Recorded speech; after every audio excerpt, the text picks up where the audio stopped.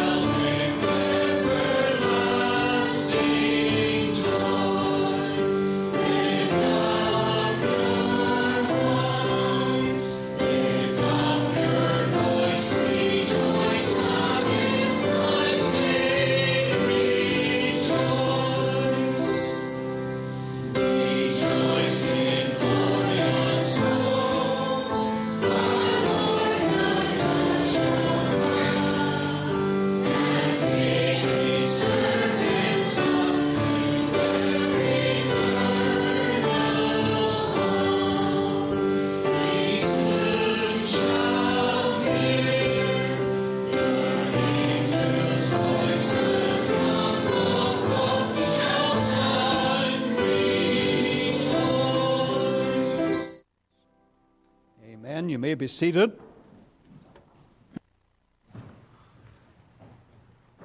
We will read together the Word of God this morning in Ezekiel chapter 46.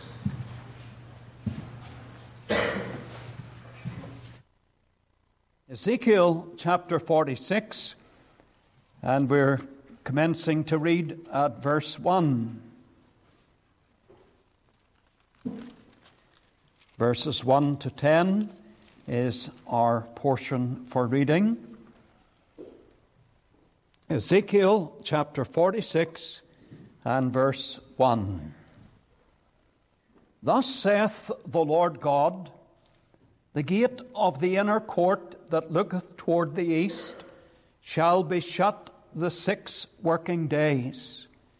But on the Sabbath it shall be opened, and in the day of the new moon it shall be opened. And the prince shall enter by the way of the porch of that gate without, and shall stand by the post of the gate. And the priest shall prepare his burnt offering and his peace offerings, and he shall worship at the threshold of the gate. Then he shall go forth, but the gate shall not be shut until the evening. Likewise, the people of the land shall worship at the door of this gate before the Lord in the Sabbaths and in the new moons. And the burnt offering that the prince shall offer unto the Lord in the Sabbath day shall be 6 lambs without blemish, and a ram without blemish. And the meat offering shall be an ephah for a ram, and the meat offering for the lambs as he shall be able to give, and an hin of oil to an ephah. And in the day of the new moon it shall be a young bullock without blemish, and 6 lambs and a ram, they shall be without blemish. And he shall prepare a meat offering, an ephah for a bullock, and an ephah for a ram, and for the lambs according as his hand shall attain unto, and an hin of oil to an ephah.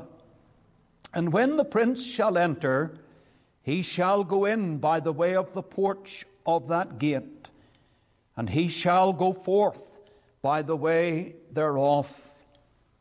But when the people of the land shall come before the Lord in the solemn feasts, he that entereth in by the way of the north gate to worship shall go out by the way of the south gate, and he that entereth by the way of the south gate shall go forth by the way of the north gate. He shall not return by the way of the gate whereby he came in, but shall go forth over against it. And the prince in the midst of them, when they go in, shall go in, and when they go forth, shall go forth. And we'll end our reading here at verse 10.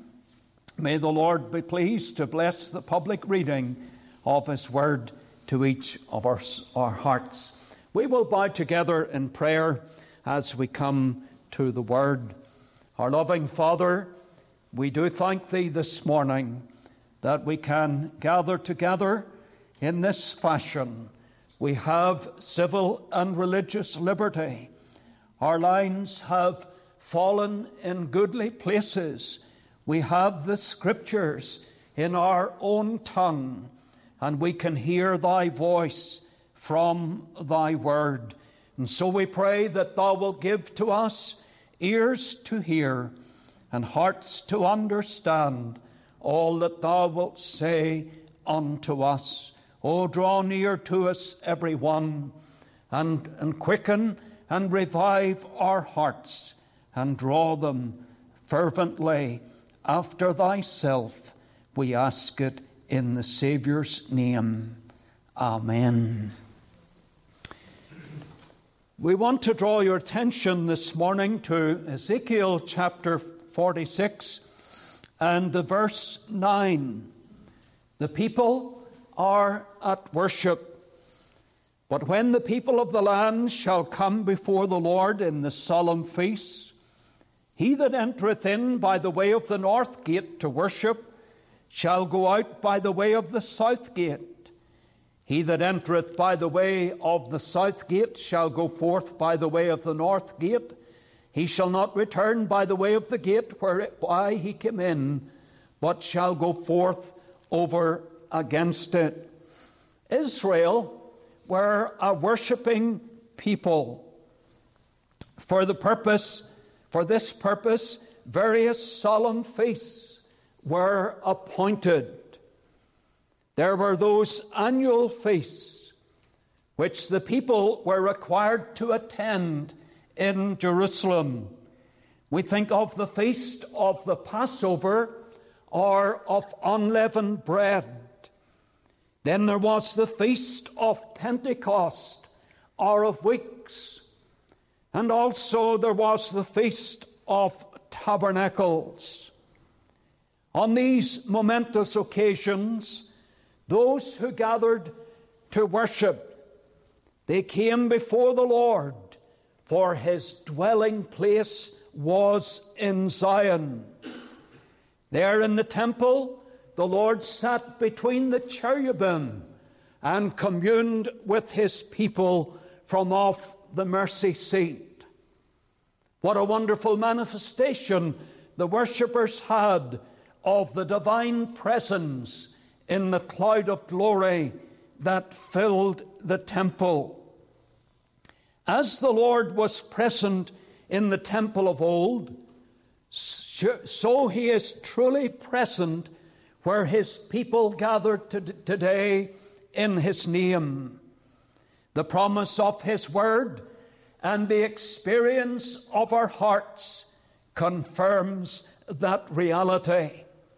We love the habitation of his house because it is the place where his honor dwells. Our text clearly indicates that those who frequented the temple on these awesome occasions, they did not do so in a haphazard, thoughtless way. Their entering and exiting of the temple was after a due order. We could put it like this: they had a code of conduct, a procedure to follow. What's the significance of all of this? The truth taught is practical, it's suggestive, it will be instructive and helpful in our worship before the Lord. So let us begin by thinking of the regulation, verse 9.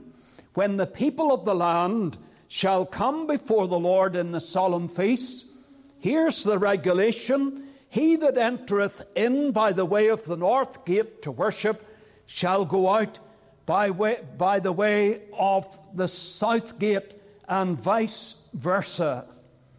In other words, their movements in the temple were regulated in this way. So regulated as to prevent confusion and to keep order in their coming and going. God is a God of order and not of confusion. Orderliness is the stamp on all of the divine works. We, of course, often think of the work of creation. And there in John's Gospel, chapter 1 and verse 10, we are told that the Lord was in the world, and the world was made by him, and the world knew him not. The Greek word for world is cosmos. It means arrangement, beauty, an orderly world. So as the world was created in the beginning, it was a cosmos. It was an exact and orderly creation. Think of the heavenly bodies, the sun, the moon, and the stars. They are called the army of heaven. That's how they are spoken of in the Scriptures. The army of heaven, to indicate not only their power, but their discipline. Where you have an army of men you have discipline. And where you have an army of men, you have arrangement, rank and file. There's order. And so with the heavenly bodies. When Peter, on the morning of the resurrection, when he got to the sepulchre, he went right inside. And this is what he saw in John chapter 20, verses 6 and 7. Then cometh Simon Peter, following John, and went into the sepulchre, and seeth the linen clothes lie, and the napkin that was about his head, not lying with the linen clothes, but wrapped together in a place by itself.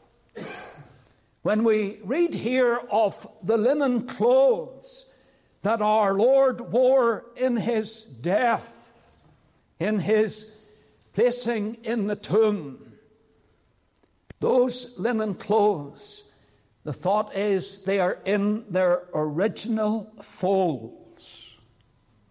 In their original folds. How unlikely it was then that the body of Christ could have been stolen, either by foes or friends. If that had been the case, the linen clothes would have been scattered around hither and thither. But they were in their original folds. There is order here. There's a picture of how orderly the Lord is. And he gives us this command in the words of 1 Corinthians chapter 14 and the verse 40. Let all things be done decently and in order. The words, of course, were spoken in the first instance to the people in Corinth. It was a cosmopolitan city. Many nationalities lived there. And the mix of languages led to confusion in the church meetings. Many were speaking publicly in their native tongues, and others had no idea of what was being said. There was segregation in the seating arrangement between men and women.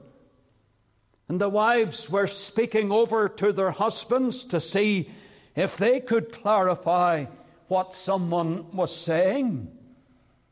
And since this was what was taking place, it is no wonder that we have this command in verse 40, let all things be done decently and in order.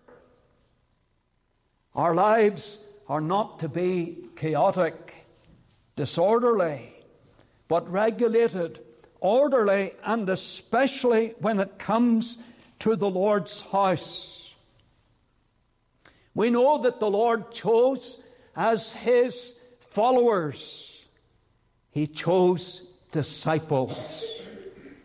He often speaks of us who are his as disciples.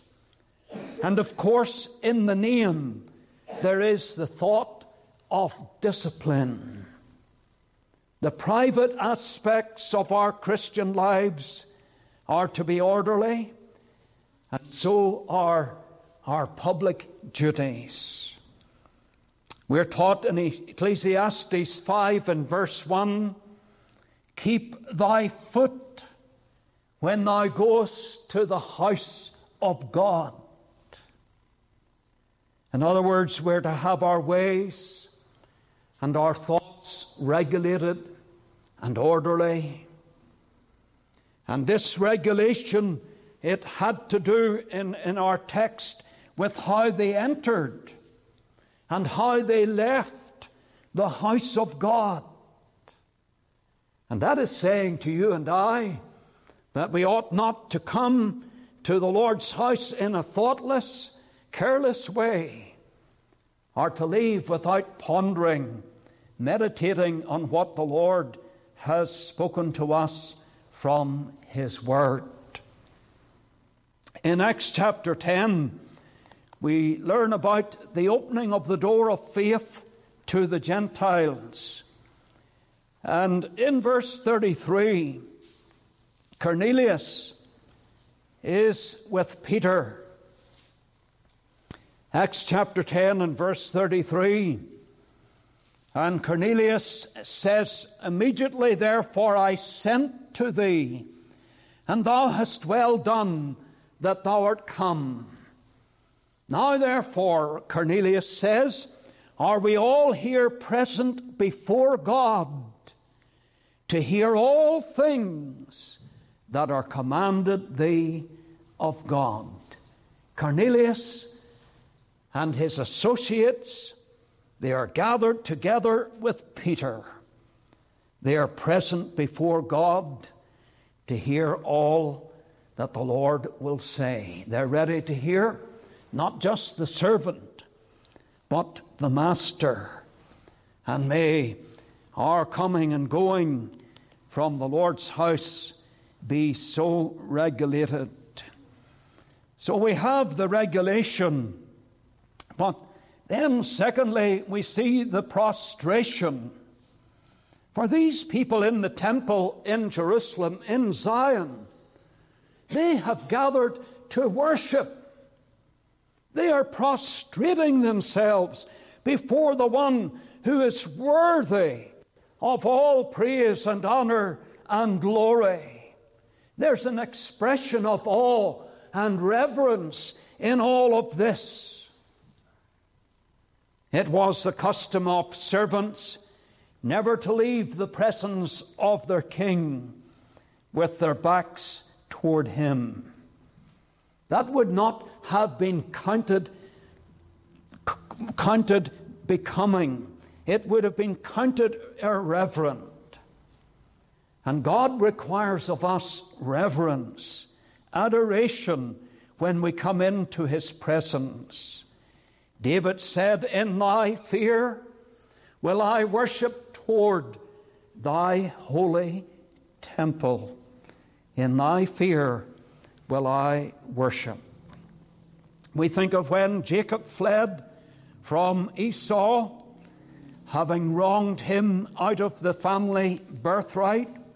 There in Genesis chapter 28, he traveled until darkness fell. He gathered a few stones for his pillow, and he lay down to sleep. Genesis chapter 28 and verse 17. He was afraid and said, "How dreadful is this place! This is none other but the house of God, and this is the gate of heaven." Here, with his head on the stones, the Lord met with Jacob. And Jacob testifies, this is a dreadful place. In other words, it is a reverent place. He says this is the house of God. This is the gate of heaven. This is Bethel. And we see prostration written all over Jacob's experience. God drew near, and Jacob trembled in the divine presence. Such was the glory and the wonder of Moses' vision of God at the burning bush. He took off his shoes. He knew he was on holy ground. Joshua met with the Lord. The Lord met with him. It was a Christophany, a pre-incarnation appearance of our Lord and Savior. And the Lord met with Joshua with the sword drawn in his hand. The account is in Joshua 5, verses 13 onwards. It came to pass when Joshua was by Jericho that he lifted up his eyes and looked, And behold, there stood a man over against him with his sword drawn in his hand. The Lord has appeared to Joshua. He went unto him and said unto him, Art thou for us or for our adversaries? And the Lord said, But as captain of the host of the Lord am I now come. Joshua is in the Lord's presence. And look at verse 14. He fell on his face to the earth and did worship and said unto him, What saith my Lord unto his servant? And the captain of the Lord's host said unto Joshua, Loose thy shoe from off thy foot, for the place whereon thou standest is holy. And Joshua did so. Oh, there was prostration here. Joshua in the presence of his Lord. Ours is a flippant age. There is a familiarity in many instances in worship that makes one shudder.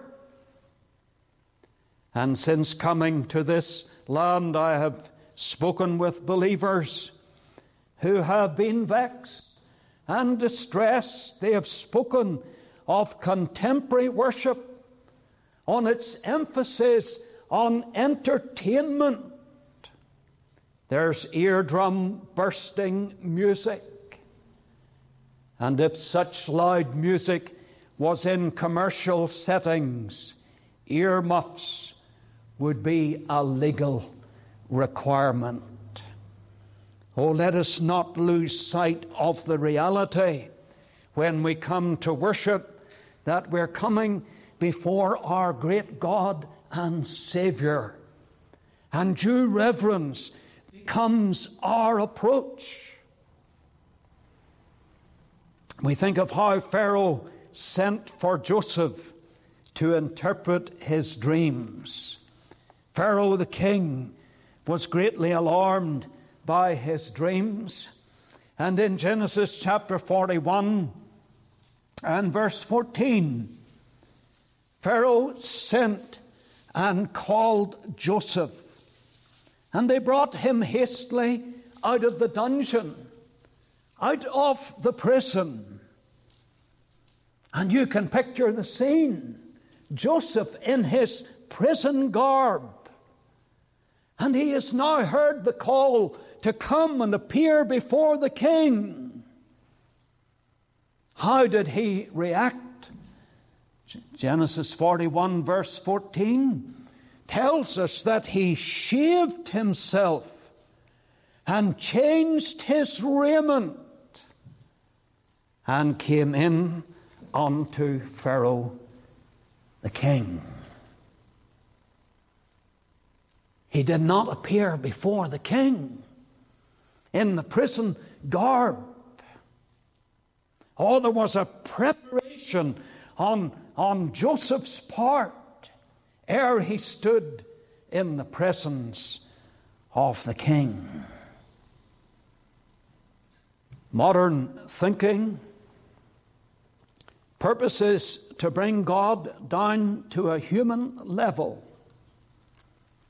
But we are told in Ecclesiastes chapter 5 and the verse 2, Be not rash with thy mouth, and let not thine heart be hasty to utter anything before God, for God is in heaven.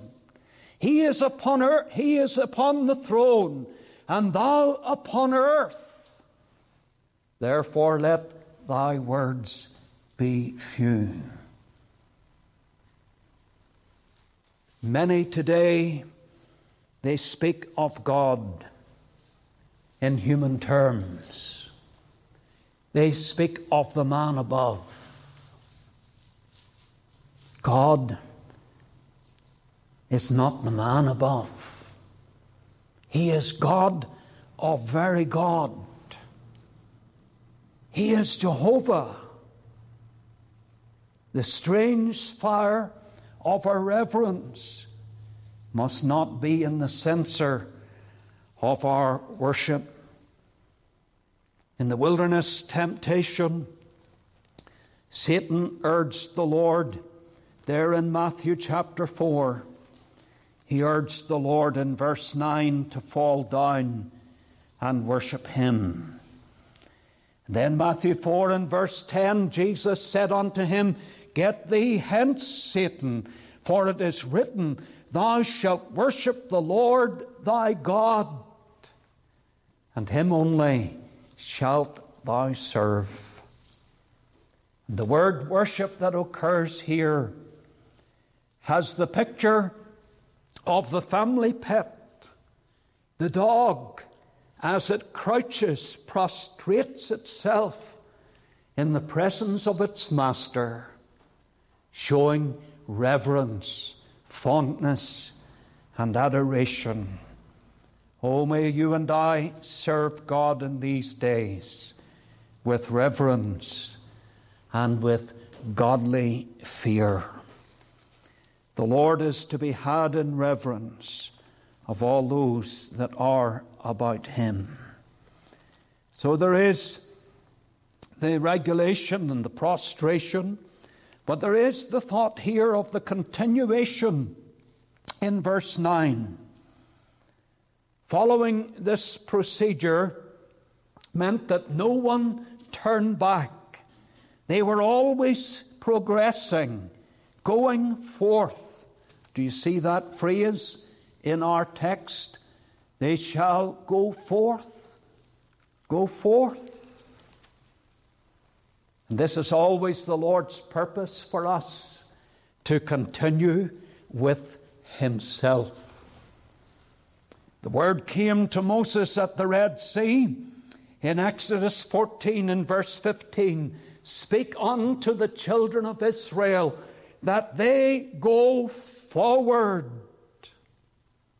And Hosea chapter 6 and verse 3 urges us to follow on, to know the Lord. Oh, there's to be a continuation in our walk with God. The Lord tells us, if any man draw back, my soul shall have no pleasure in him. Paul can say in Hebrews 10, verses 38 and 9, we are not of them that draw back unto perdition, but of them that believe to the saving of the soul. We are not like Lot's wife to even look back. We are to say with Paul, forgetting those things which are behind, and reaching forth unto those things which are before, I press towards the mark for the prize of the high calling of God in Christ Jesus. Joshua, before he went the way of all the earth, he had closing instructions for the people of Israel. In Joshua chapter 23, he said to them in verse 7 that they were not to make mention of idol gods.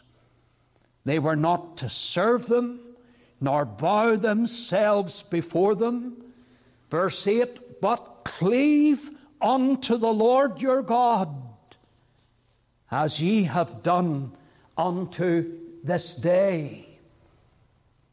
We're learning here that it was the practice of these people heretofore to cleave unto the Lord. And Joshua says, cleave unto God as you have done up till now. Let there be no slippage. Oh, may there always be a following on to know the Lord, a going on with God. And then there is the transformation.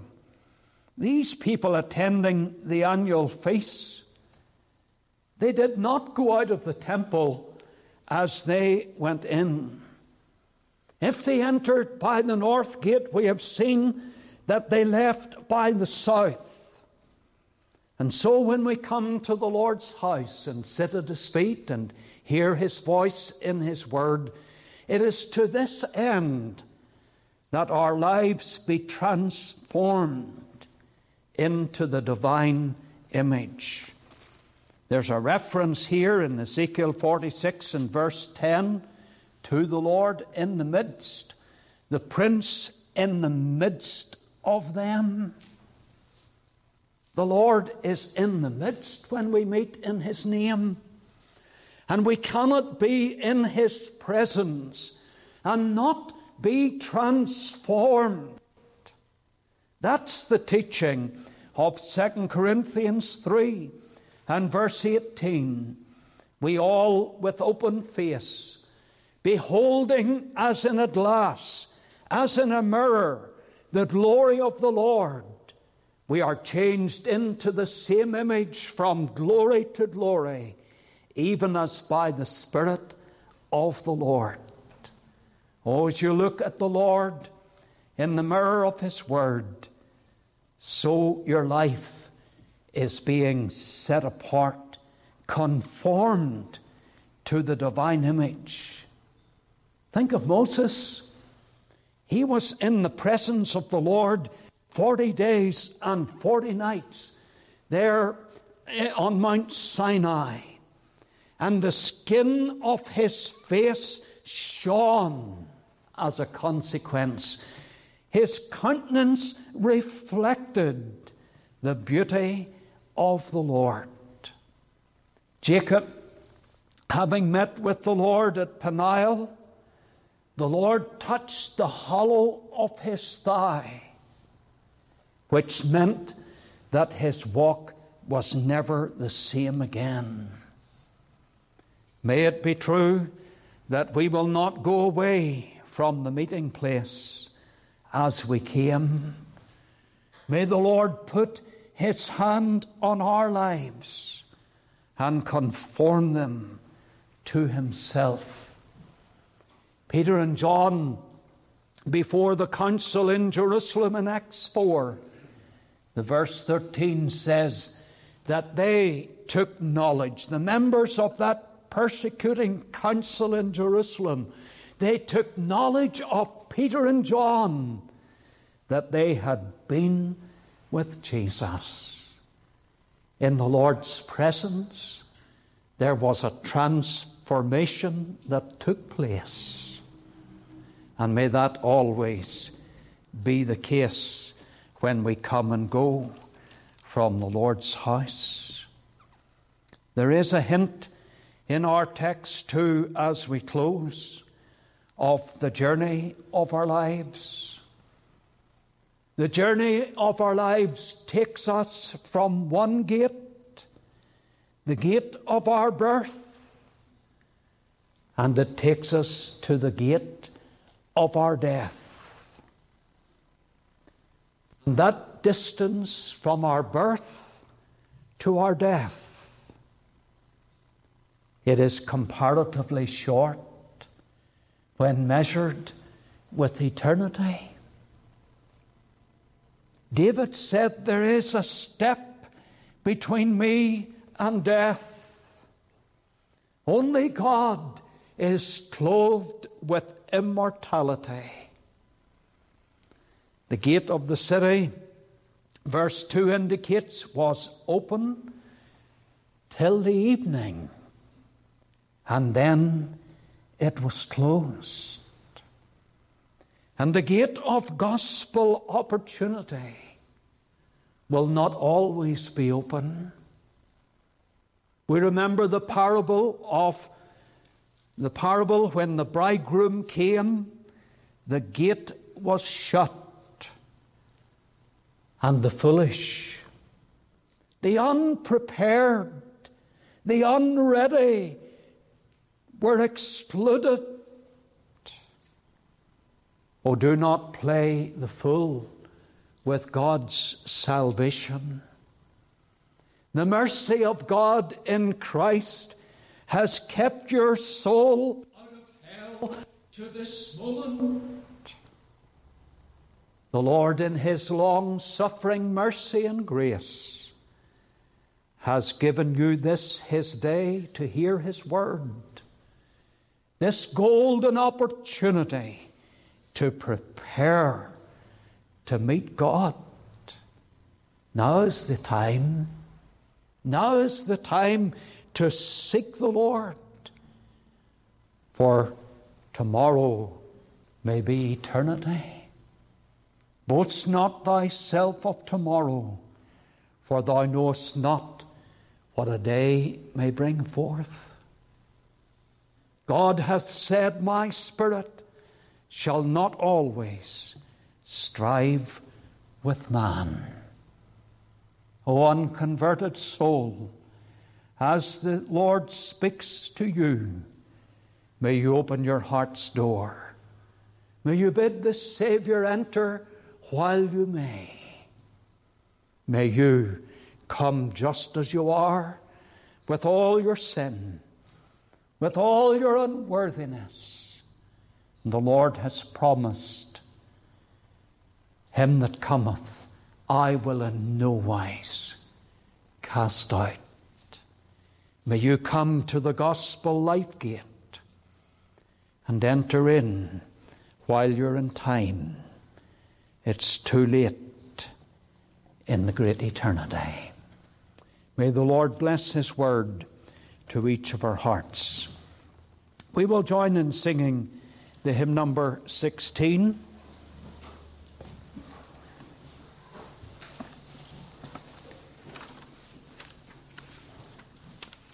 The hymn number 16, To God be the glory, great things he hath done.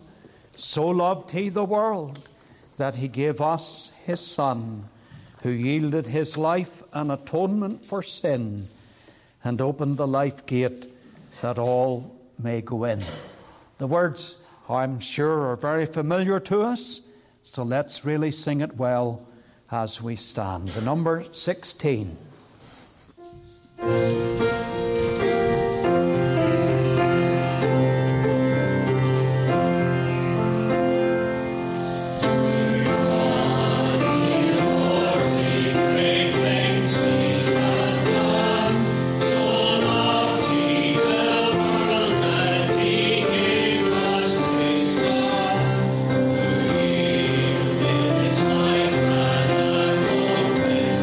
Sin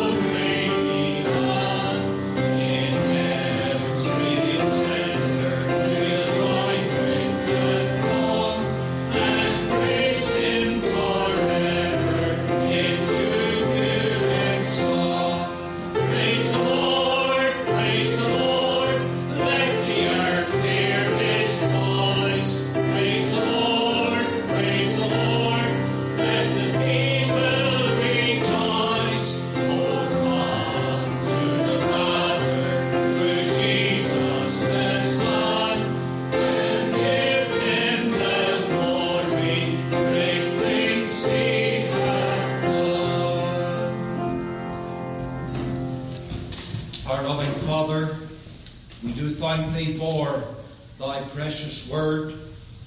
And, O Lord, we have discovered that in the work of creation it was a cosmos, an orderly arrangement.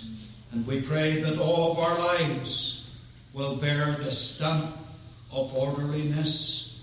We pray that thou wilt help us, Lord, in our coming and going from the place of the holy to revere thee, to have thee before us, the one who is infinite, eternal, unchangeable in thy being, wisdom, power, holiness, justice, goodness, and truth.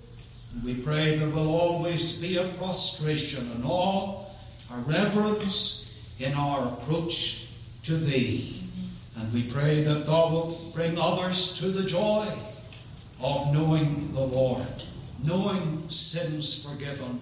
Oh, we pray that none will leave this service still without the Lord, still on the broad road, perishing in their sin. Oh, bring precious souls to thee, and glory to thy great name. Abide with us today in our homes. Help us, Lord, to keep this day. Bring us again in the evening time. And we pray in all things thy great name will be extolled. Part us in thy fear and with thy blessing. We ask it in Jesus' worthy name.